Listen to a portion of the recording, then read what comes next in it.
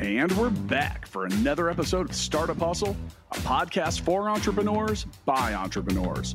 If you want to start, own, or build a business, then you're in the right place. We bring you the real truth about what it's like to take something from concept to launch. From growth, innovation, experience, failing, or winning big, we've got you covered. So let's get down to business with another episode of Startup Hustle, brought to you by Fullscale.io.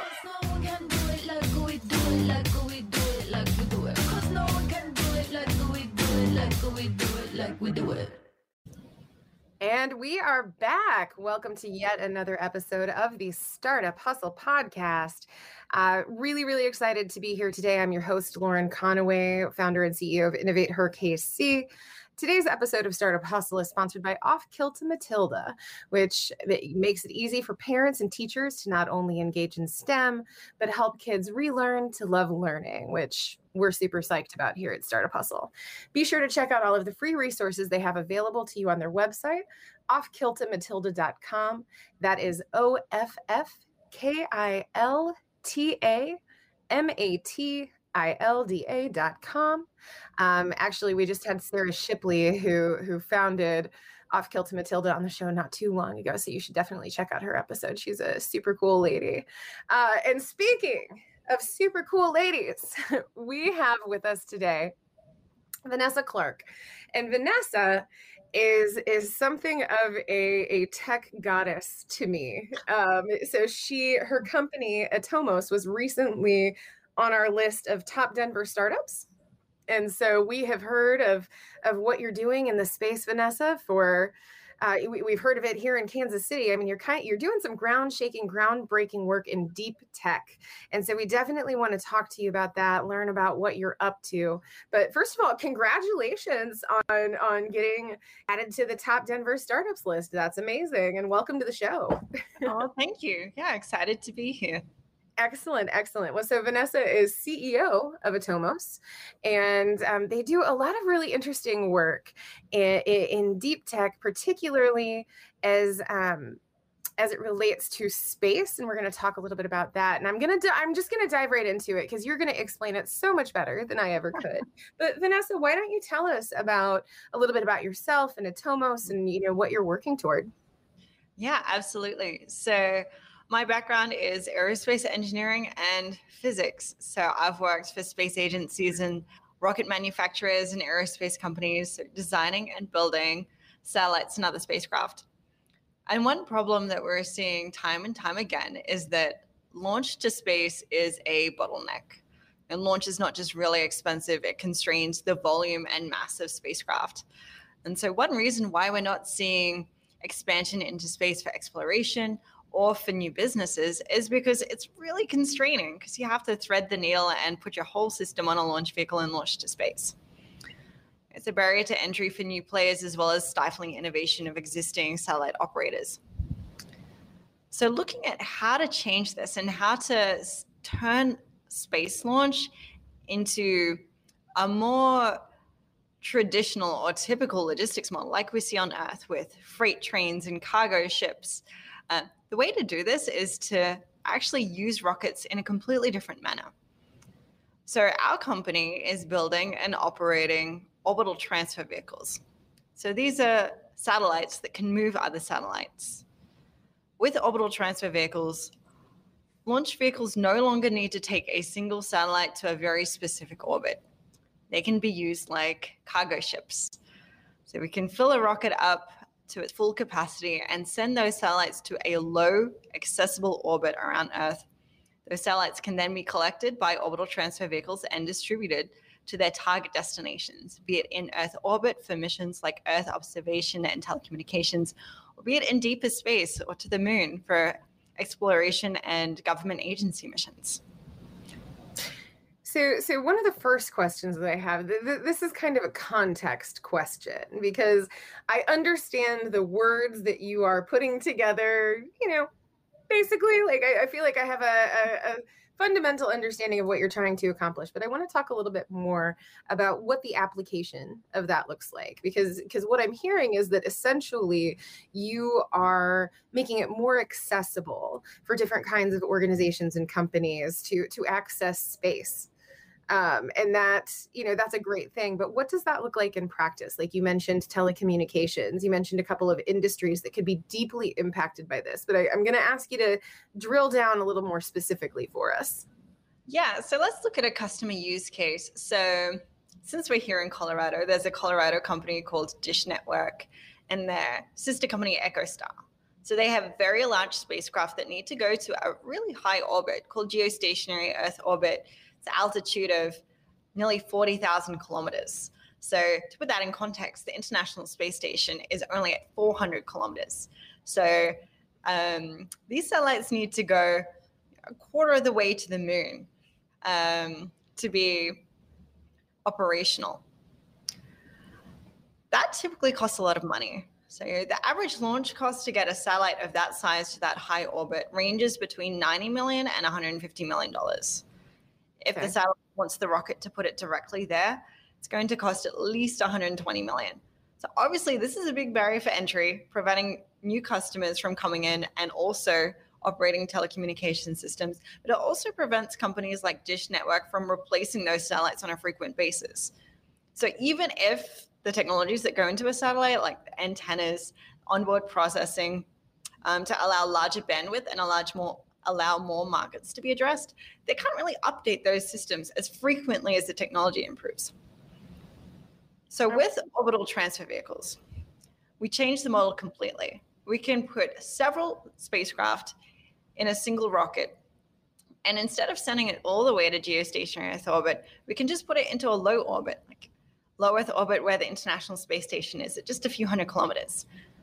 This is so much cheaper. And with ride sharing, the cost can be amortized and spread amongst multiple satellite operators. Yeah. So what? I want to delve a little bit more, because I think I remember we had a conversation about this a while back, and I'm just curious. So what are some of the expenses that you are able to help mitigate? Because I just found this fascinating. I'm really just asking this question from a very selfish perspective. But what are some of the costs that you're able to help cut? Yeah, so it's really three things. So besides that initial launch cost and reducing that initial launch cost, we also reduce the needs for satellites to have their own onboard propulsion systems. So even though a satellite in a lot of cases is just a camera or a radio antenna in the sky, they need to have a really complex, sophisticated rocket engine and propellant tank and propellant feed system on board so that they can get to their final orbit. We negate the need for that. So they can leave out a whole lot of that hardware and the mass associated with it. So again, going back to the Dish Network example, their satellites can be up to 50% in propellant and rocket engine and propellant tank, which means either their revenue generating payload is cut in half or the cost of their system is doubled. And so we remove that completely. We make satellites more like cargo rather than like sophisticated machines. Okay. I love that explanation. And, I love I love it when people who deal with very, very specific, very deep knowledge topics, when they're able to convey those things really, really clearly and easily. There's that quote out there, like, if you can't explain something simply, then you don't understand it enough. But that's what you just did. So thank you for that. We're going to hop into Atomos and we're going to talk a little bit about that later. But first things first, I want to talk a little bit more about you. I have to admit, I find you pretty fascinating. I find most women in STEM, particularly women who have chosen to join, these really male-dominated fields and have cultivated just a very specific, deep knowledge around a topic. Like, I think you're fascinating. And so I'm really curious. How did you get your start? You said that you studied aerospace and physics, and I'm really curious. as to kind of what brought you there. What made you decide that that was the course of study for you? How did you, Vanessa Clark, get here?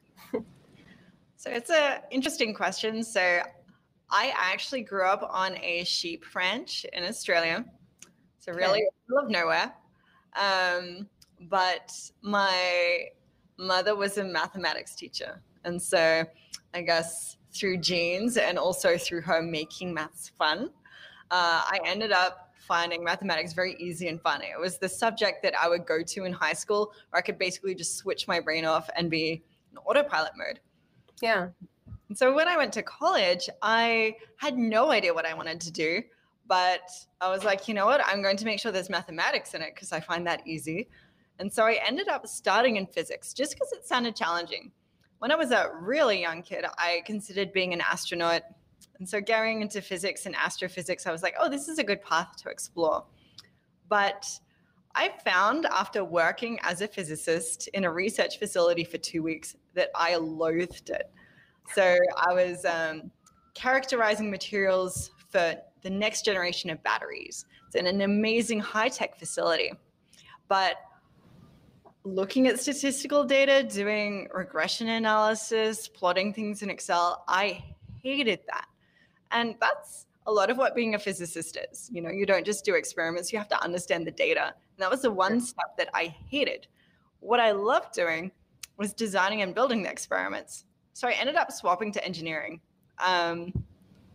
Being one of only 2 women in our engineering class was also very interesting. It was difficult to get into extracurricular activities and really be involved with things because there was really such a boys' club around these activities. But I was fortunate enough to have a great supportive friend group who invited me into some of those things. So I participated in things like Formula SAE, which is a student-run program to make race cars in colleges, Oh, wow. which is phenomenal. But again, I was the only female engineer on the team.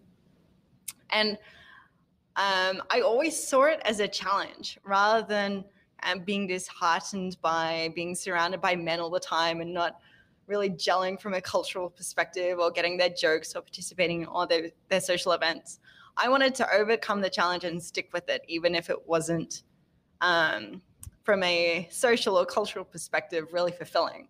And I'm really glad that I did. Prove that you could, or was it because you knew that you should?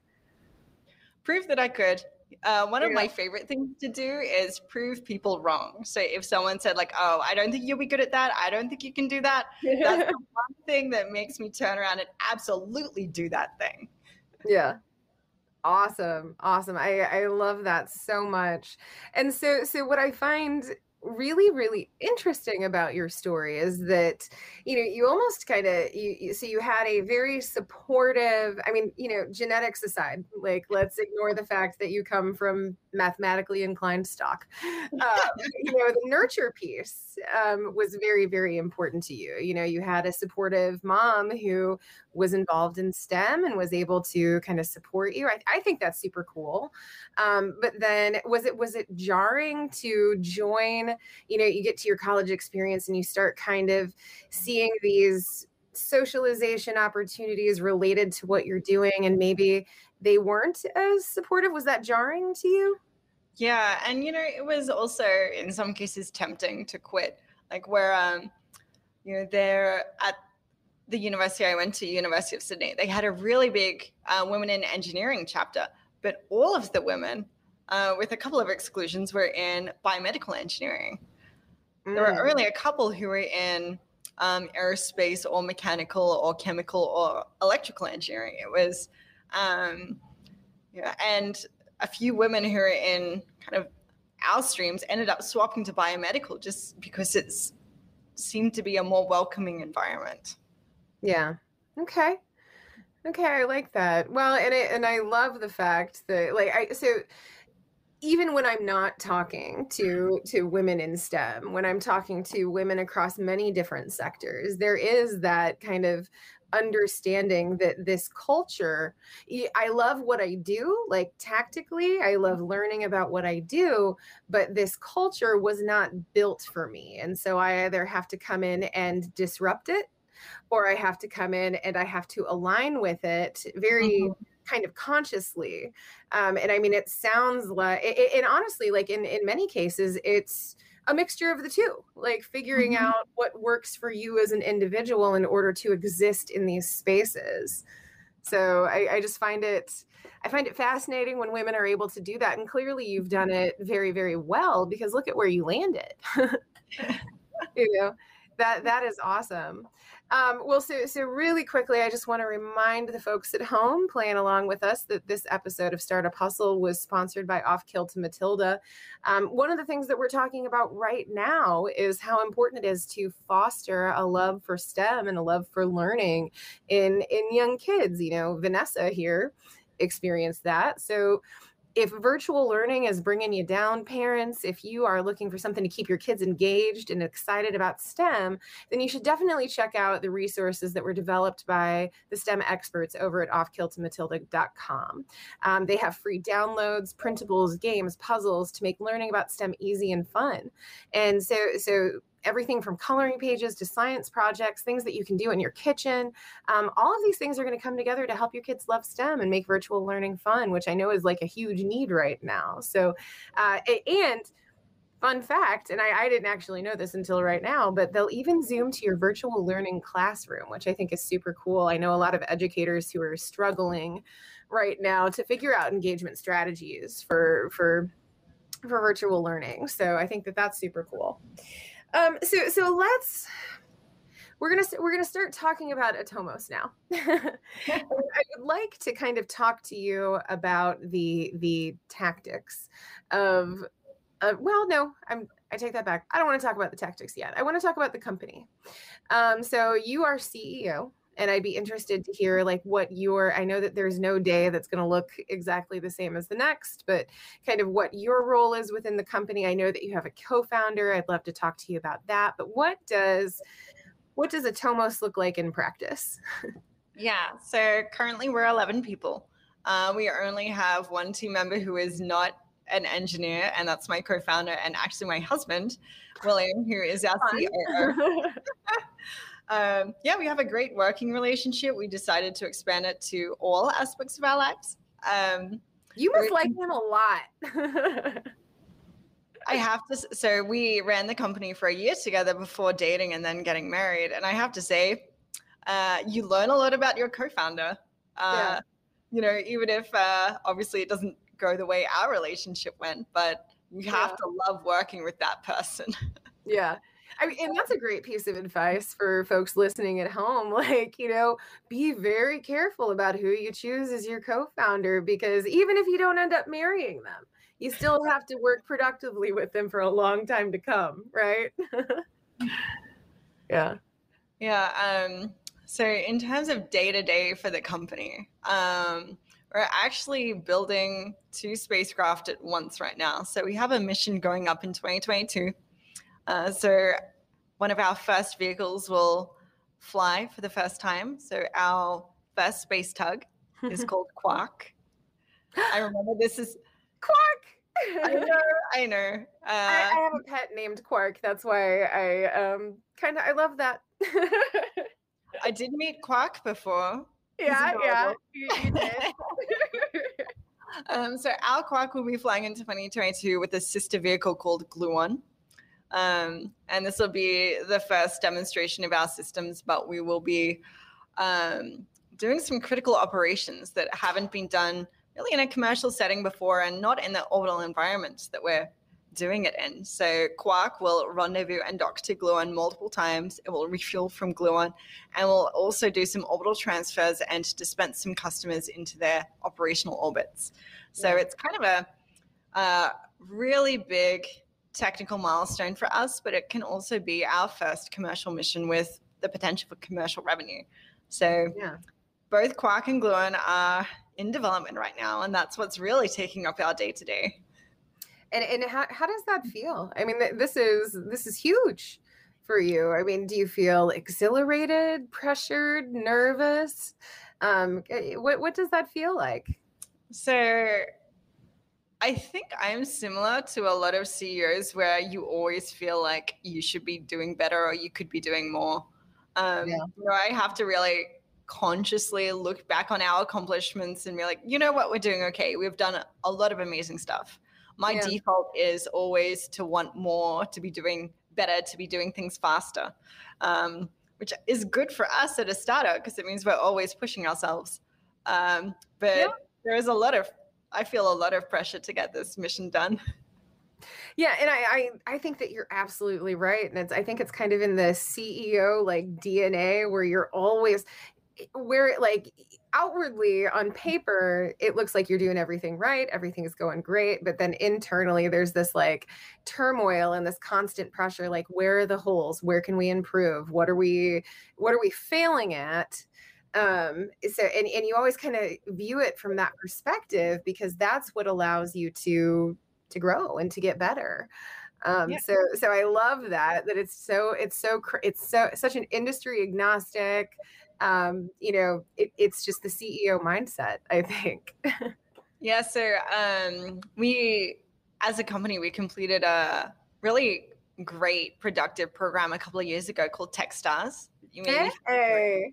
But part of that teaching was telling us about our own personalities and personality traits that we should also look out for in hires. Yeah. And being deliberate and finding people who feel a lot of personal responsibility is really critical. So one of the interview questions we like to ask is, tell us about a time where you failed or where things didn't go according to plan. Yeah. And we really want the candidate to feel like they are personally responsible for everything that went wrong, even if that's not the case, because they're going to act with that same responsibility and diligence when they work for you.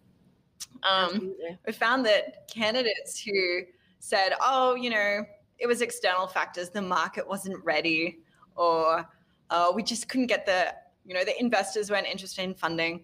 When they attribute the problems externally, they just don't take responsibility. And so I think this is why it's kind of a common personality trait between successful CEOs. Yeah.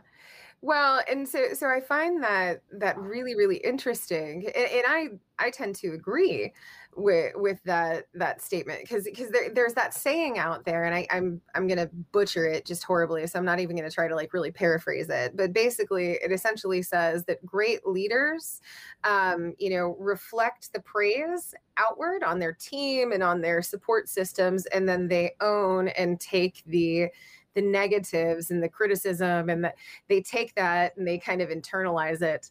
And I've always found that really interesting because I don't know how healthy that is.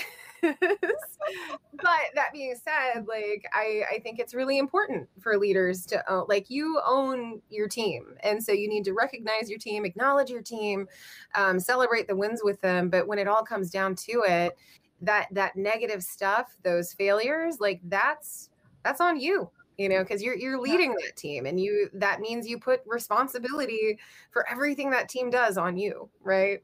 Yeah. And I'd say that there's another aspect that makes it so difficult to take responsibility for everything that goes wrong.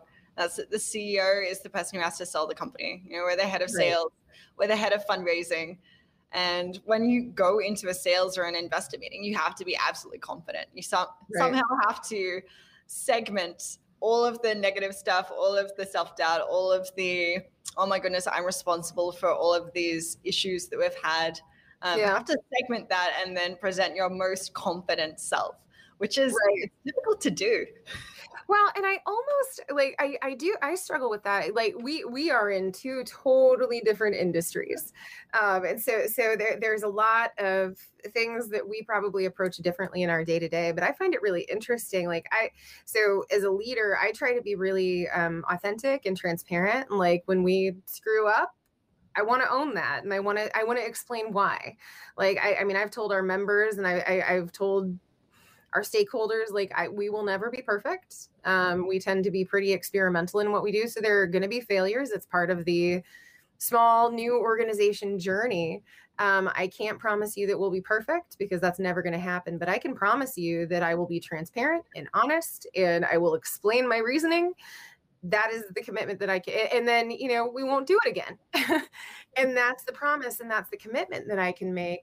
But even, beyond that, when we're talking to potential funders and stakeholders, like one of the frustrating things for me is often I've had people approach me and say, like, you can't be that honest. Like, you have a potential funder who's watching you right now, and they're saying that they don't want to work with you because you admitted that you failed. And I'm like, I don't necessarily want to work with the funder that doesn't understand that failure is it's a part of this. Like, it is a given. There is no way we are going to operate perfectly in everything that we do. And I feel like that kind of applies to what you're talking about a little bit, but in VC, man, it is just so deeply entrenched that you have to communicate only the good and only that you're hashtag killing it.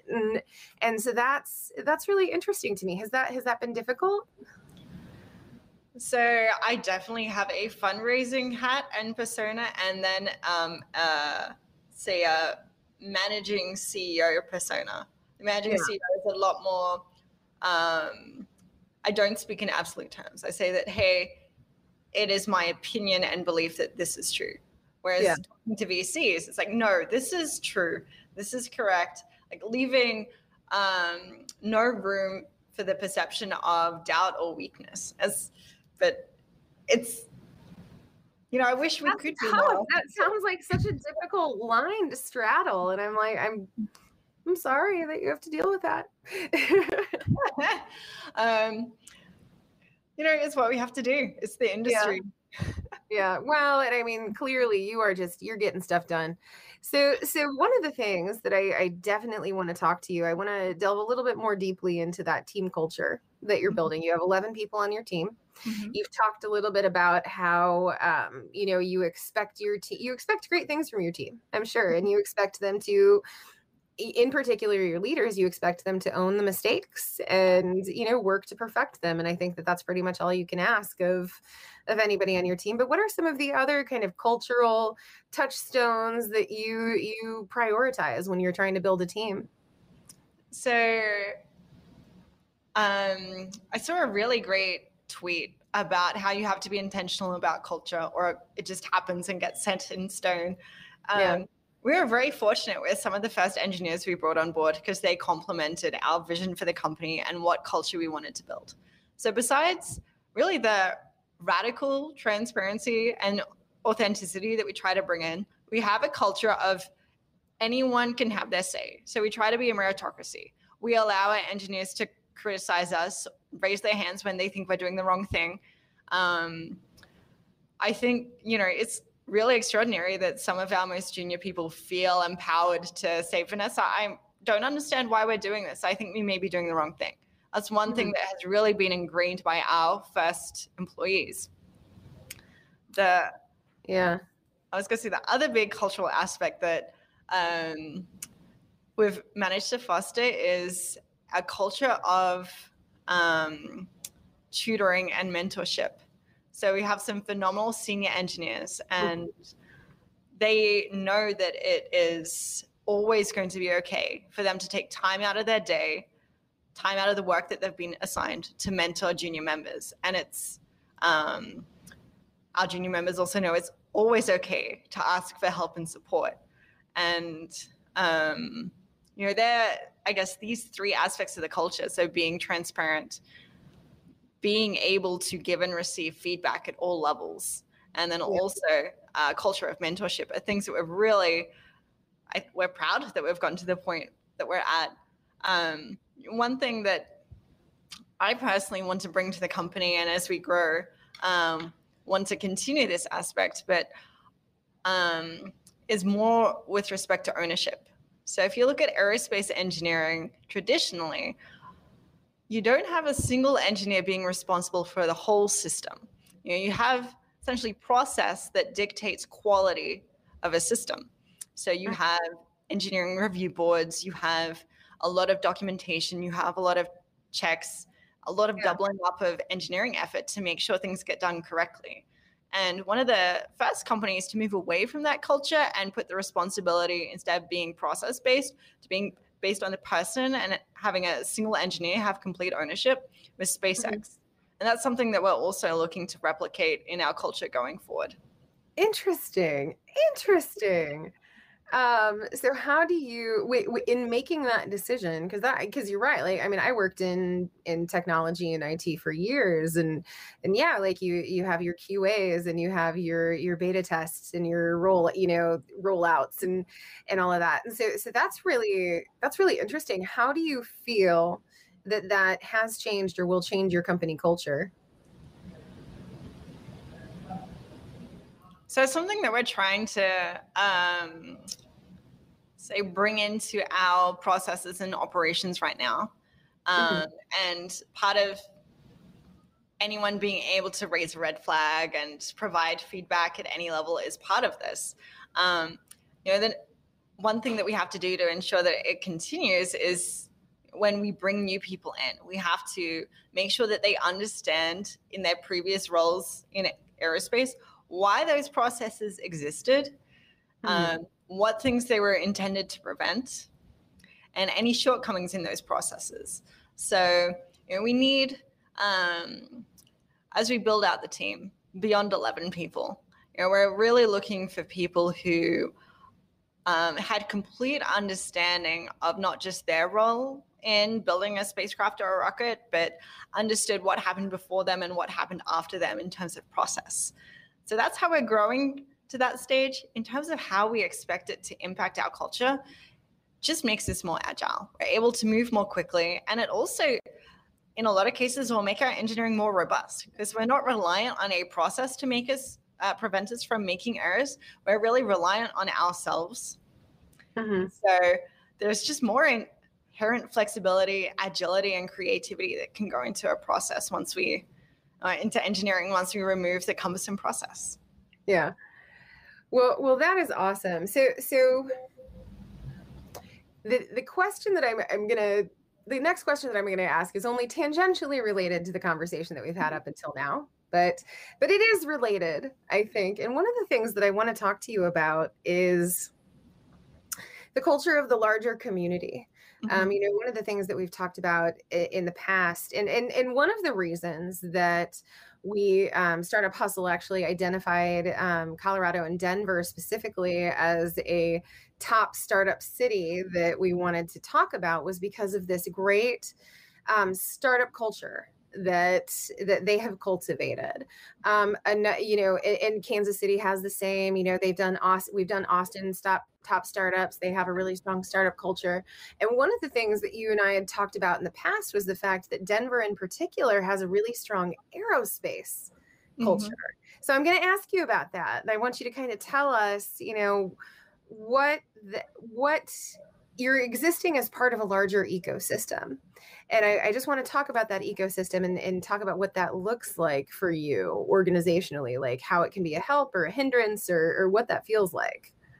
Yeah, so in terms of Colorado aerospace entrepreneurship community, I think of it as two circles on a Venn diagram. So on one side, we have what you mentioned before, the Colorado startup community. So, I mean, we have the original TechStars here, we have Foundry Group, we have a lot more groups up and coming to support entrepreneurs, and we have more tech startups being founded here. On the other side, we have Colorado aerospace. So, fun fact, there are more aerospace engineers per capita in Colorado than any other state, even California, even Florida. I think it's fun facts. That is a fun fact. Like 1% of the population in Colorado are aerospace engineers. That's crazy. Yeah. The reason for that, even though we don't have a NASA center, there's the Air Force Academy, and there are a couple of really large aerospace companies here, including my previous employer, Lockheed Martin. But these two groups, the startup community and aerospace, were always separate. And over the past few years, they've started to come close together, and there has been some overlap. And really on a monthly basis, that overlap increases. We have more space-based startups moving to Colorado because there's the great talent base because there are so many aerospace engineers here. And then they're also moving here because the startup community is realizing that aerospace is a great industry that also needs support, either a mentorship, community events, or also funding. So it's really up and coming. And it's great that these two big communities are finally getting to know each other and allowing businesses like ours to succeed. That is awesome. And so I'm going to ask you the extension of that question. I feel like there's like an organic follow-up here. But what are some of the exciting things or trends that in addition to what you are doing at Atomos, what are some of the trends that you see coming down the pipeline in aerospace? What are some of the things that we can expect? Because this is a huge potential industry. Not even potential, like it's already happening. Yeah. But there is so much, like we're having conversations about privatized commercial spaceflight that we hadn't had until we saw SpaceX, and so I'm just curious as to what your thoughts are on some of the things that we see happening in the future. So looking at trends that are really driving the space market, these are things like big data, AI, ML, and then the need for global broadband internet. So climate science is another really big one. So looking at these sectors and kind of the tools that are being produced in those sectors or the needs that are, I guess, newly discovered or created in those sectors are really things that are impacting the space industry. Some of the big trends that I'm excited about are Internet of Things connectivity. So Internet of Things for industrial processes, for logistics, for so many applications makes a lot of sense, but having connectivity for those sensors everywhere is challenging unless you have a space-based architecture. Right. Another thing that's really exciting, and I think I'll mention another Colorado company. They're based, I think, in Golden, called Planet IQ. They are mapping the atmosphere in a three-dimensional way, something that hasn't before been possible. And so they can provide very, very accurate weather predictions. It's longer lead time as well. So obviously this week with the very interesting weather patterns we're seeing. Yeah, we're experiencing that giant cold snap that everybody is just going nuts over. But just days and a couple of weeks now, actually, for us anyway, of sub-zero temperatures or sub-zero wind chills. So having a heads up on that would have been real cool. And it's also really valuable for a lot of industries. So car rental industries, events industries, where their revenue is really influenced by the weather. Like, this is valuable data for them. And the last sector that I'm really excited about is, like I mentioned, global broadband internet. So I think a lot of listeners would have heard of SpaceX's Starlink constellation. One of the problems with it is that you need a little ground terminal, an antenna, to get their online service. But there are actually companies that have designed satellites that can connect internet directly to your mobile phone. So suddenly you don't need the special ground receiver that SpaceX Starlink needs to sell its users. If everyone in the world can get on the internet, no matter where they are, just with their cell phones, suddenly this is the way that we can get 1 billion more people online in the next decade to close the inequality gap that we have globally. Oh yeah, like the digital divide is a real thing, and I love that there are companies out there that are looking to break down that. So somebody, Denise Hamilton, we just did a show with her, and she used the term democratizing access, and I love that phrase. And I told her, I was like, I'll credit you, but I'm going to use that like all the time. But no, that is really, really cool. So we've talked about this a little bit. We talked about Quark and we talked about Gluon, but what are some of the other expectations, some of the exciting things that you have for Atomos specifically? Next couple years, 5, 10, what's the outlook like for you? So I say besides our first mission and launching an entire fleet of orbital transfer vehicles, one thing that I'm really excited about, that's our vision for the future, is the technologies that we're using. So we're using high power electric propulsion and including nuclear electric propulsion. So this is an electric thruster that uses an electromagnetic field to accelerate a propellant at very high speeds. They're very efficient. It's powered by a small lightweight power source like a fission reactor. Now, this technology is what I was researching previous roles at space agencies and also in my abandoned PhD. This combination of technologies is what makes the solar system small. So after we fly them on our vehicles, it's the technology that can get humans to Mars in less than 2 months, can get us to the outer planets, so Jupiter and back pretty quickly. It suddenly makes really robust exploration, both with robots and humans, of the solar system possible. It's kind of the one breakthrough that we need to happen to realize the future where we're zipping between planets and utilizing asteroids for their minerals and that type of thing. That's one of the reasons why we started the company, but it's also one of the reasons why we keep doing what we're doing, because that's the future that we all want to see. Yeah. That is amazing. I'm such a futurist. I'm just like, yeah, that sounds awesome. Okay, I have one final question for you. And the reason I'm going to ask you this question is because I actually remember asking you this question previously. And I love the fact, like, you're such a geek.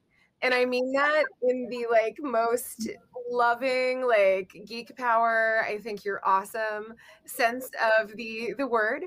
And so I want to talk to you. My human question is I want you to tell us about your geekdom. Like what kind of geeky things, not related to like what you do, but the things that you love. And I'm actually, hold on, I'm gonna grab, I think I may have done this last time, but while I am doing this, I'm gonna hold my personal R2D2 and just, I want to hear you talk about how are you a geek in your personal life? I really wish I had more of a personal life. Running a startup with a 7-month-old baby is tough, but fair. I've been a long time Star Wars fan. I've eaten up all of the different sci-fi TV series, so up to date on The Expanse, which is amazing. If you haven't watched it, you need to. Aren't you a Star Trek fan too? Like, do I remember you being a Star Trek fan, or was it more Star Wars? That's okay. It's definitely Star Wars. I'm sorry. That's all right. That's all right. I do have, I guess, a geeky tie-in. One of the reasons why I went into aerospace. So I have a story from when I was in high school. I had a phenomenal physics teacher who hated following the curriculum. He was telling us a story one day about the Apollo 9 mission. And so this was obviously before the Apollo 11 landing. And he played an audio track or a reading of an audio transcript from the mission. And it was the astronauts talking amongst themselves and then suddenly going, oh, what's that? Quick, come to the window. Look. And they were like, oh, my gosh, that's beautiful. Oh, that's amazing. And so they're marveling at something out the window. So he pauses the recording and is like, what were they looking at? And so the whole class, we're all 17-year-olds, were kind of like, oh, they came around the back of the moon and they were looking at Earthrise. And he was like, no. Like, They were orbiting the Earth and they just got out of the shadow. So they saw sunrise from orbit. And he's like, no. Kept playing the tape. What had happened was they had just done a urine dump. Oh my God. When the urine hit the vacuum of space, it froze instantly in a giant golden globe. And they were watching this globe float by the window. But then as they were watching, it hit an antenna on the side of the spacecraft and it shattered slow motion. Apart, yeah. Like one of those water balloon bursting videos. So it would have been like golden shots, glittery, projectiles of pee. That's what you're telling me. Yeah. So these little gold crystals slowly moving in symphony around the spacecraft. Anyway, I thought that was amazing. I'm like, what an industry and what an environment. I want to work in an environment where going to the bathroom is that extraordinary. Oh my gosh, I love that. And I feel like if we had like taglines for episodes, like that would be it. Like, I want to work in your industry. We're going to the bathroom. Is that extraordinary? I love that so much. Well, Vanessa, I cannot tell you how much I have appreciated your time. I knew that we were going to have a good conversation, and well, look at that, we did. But thank you so much for taking the time to chat with us today. All right. Well, thank you. It was so much fun. Good. I'm glad. So once again, do want to remind you that today's episode of Startup Hustle was sponsored by Off Kilter Matilda, making it easy for parents and teachers to not only engage in STEM, but help kids relearn to love learning. Be sure to check out all of the free resources they have available to you on their website, offkiltermatilda.com. That is OFFKILTAMATILDA.com. And we are so glad, listeners, that you have taken the opportunity to spend some time with us. Hope you learned a lot. I know that I sure did. Super excited to learn about urine in space. That'll be like one of my big takeaways, but also learning about some of the really cool things that are happening in deep tech and aerospace. So listeners, we love you. Keep coming back, and we will catch you next time.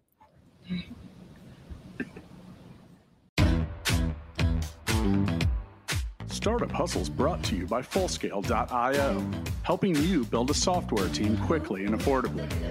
Make sure you reach down and hit that subscribe button, then come find us on Instagram. See you next time.